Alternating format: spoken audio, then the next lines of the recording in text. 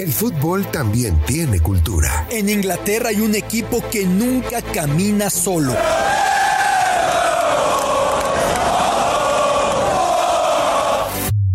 En Argentina se vive el fútbol con una pasión única. En Brasil se juega con ritmo, con ginga, algo tomado de la capoeira. En México lo disfrutamos con nuestro muy particular folclore.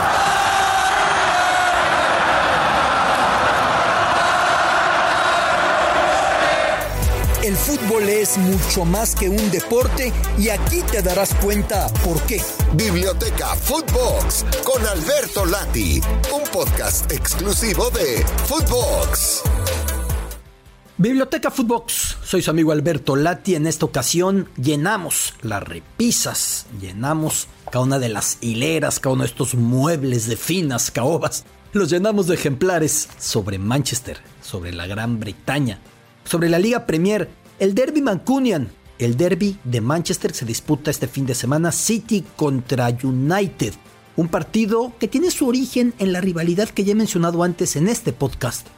En la rivalidad entre barrios, en la rivalidad entre vecinos, en la rivalidad mi calle contra tu calle, los de este lado contra los del otro lado, los del río para acá contra los del río para allá, etc. United contra City. Hoy por hoy costaría entender que fuera una rivalidad por barrios como si se da en Londres entre Chelsea, claramente ubicado en el oeste de esta ciudad, aunque no juegue en Chelsea, aunque juegue en Fulham, y por ejemplo el Tottenham, que juega en el barrio de Tottenham en esta capital.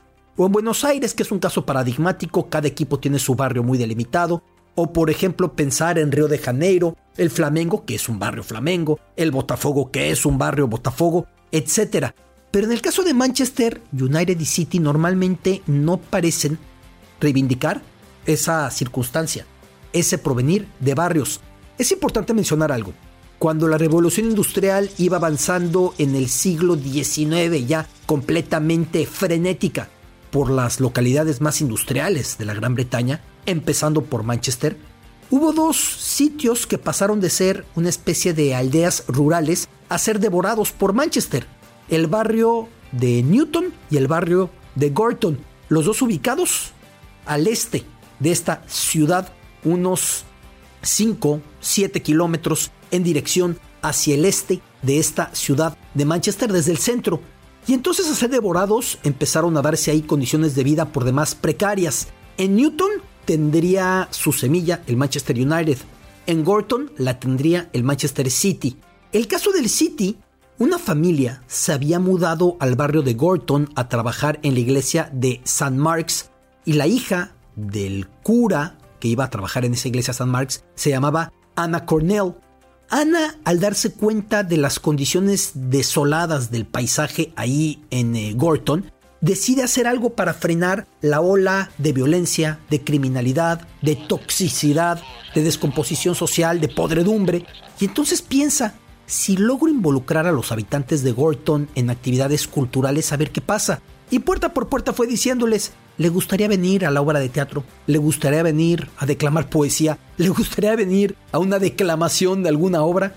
Y cuando organizó el evento, pues solamente llegaron 3 personas. Entonces, maestra acaso de la mercadotecnia, pensó esta hija del cura que había llegado a la iglesia St. Mark's en ese barrio de Manchester de Gorton en 1880. ¿Cómo hago para que venga más gente y se ocupe y dejemos la criminalidad? Y dejemos la borrachera permanente y dejemos los desmanes de lado. Y entonces dijo, ¿y si los invito a jugar fútbol? Así que fue puerta por puerta y la sorpresa fue tan grande que toda la gente empezó a ir a jugar fútbol. En cuestión de semanas, la criminalidad en ese barrio de Gorton descendió en cerca de 40%. De hecho, hay una frase por ahí, aunque no hay fotos de Anna Cornell, que se puede decir que fue la primera dirigente femenina de fútbol. ¡Wow! Hay una frase por ahí del archidiácono, el encargado de la iglesia principal, que decía: es fuente de gran motivación ver cómo este movimiento se ha consolidado.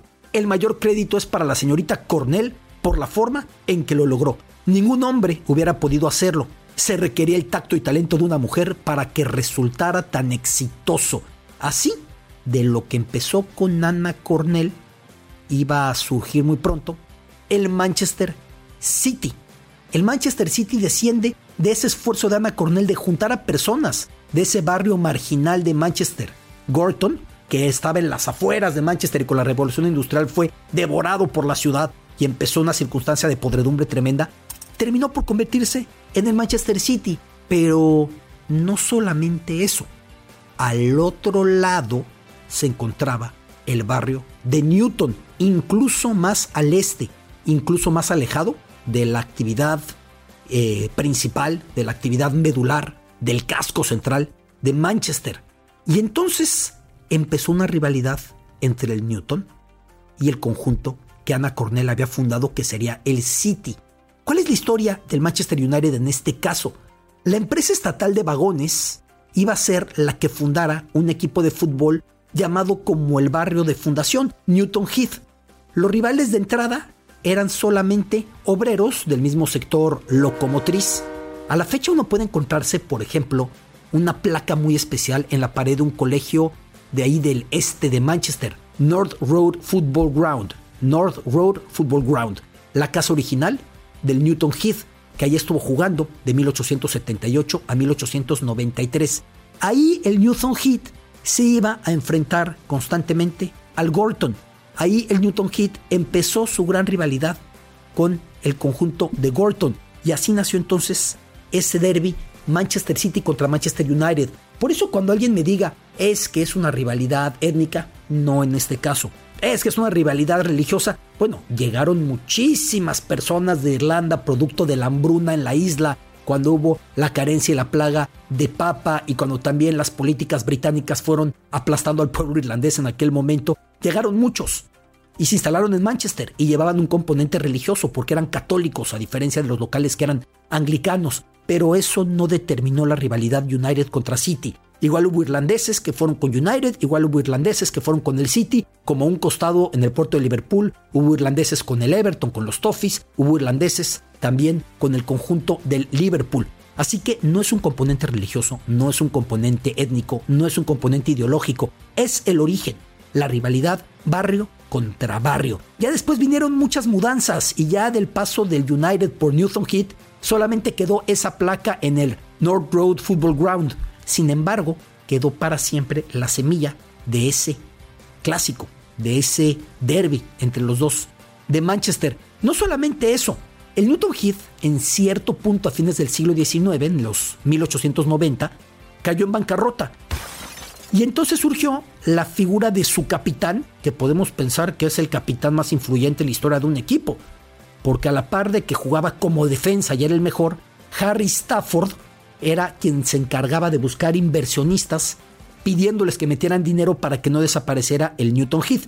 Y entonces sucedió que cuando Harry Stafford invita a que unos inversionistas pongan dinero ahí, él hace el cambio de nombre y hace que el Manchester United deje de ser amateur, desafía las reglas, por entonces era obligado no pagar a los jugadores, ahí empieza a pagarse a los jugadores, termina por ser castigado, él termina emigrando a Inglaterra y él termina empleándose en los trenes, él era gente finalmente que trabajaba en la industria ferroviaria, e iba a morir en Montreal empobrecido y sin tener idea de lo que había fundado, de lo que representaba ese United. Pero esos primeros partidos entre esos equipos de dos barrios en la periferia oriental de Manchester, los de Gorton, que iban a ser el Manchester City, los del Newton Heath, que iban a ser el United, terminaría por quedar para siempre, sorpresivamente, porque tuvieron muchas mudanzas, porque se fueron desplazando por toda la urbe Mancunian, por toda la ciudad de Manchester, pero para siempre quedó esa semilla de cuando esos dos puntos fueron devorados, abrazados por la ciudad que crecía, y entonces llegaron las peores condiciones de vida. Unos desde el sindicato ferroviario, trabajando en los trenes, los del United. Los otros por la iniciativa filantrópica, por la caridad de la primera, reitero, mujer dirigente de fútbol, Ana Cornell, la hija del pastor que llegó a esa iglesia St. Mark's en Gorton y que decidió a través del fútbol sacar de la criminalidad, sacar de las adicciones, sacar de los excesos a los habitantes de ese sitio. Y ahí quedó para siempre la rivalidad Gorton contra Newton Heath, aunque hoy por hoy el City no juegue en Gorton y el United no juegue en Newton Heath. Para siempre quedó de esa manera, United enfrentado ante City Biblioteca Footbox, soy su amigo Alberto Lati. Esto es Biblioteca Footbox, un podcast con Alberto Lati, exclusivo de Footbox.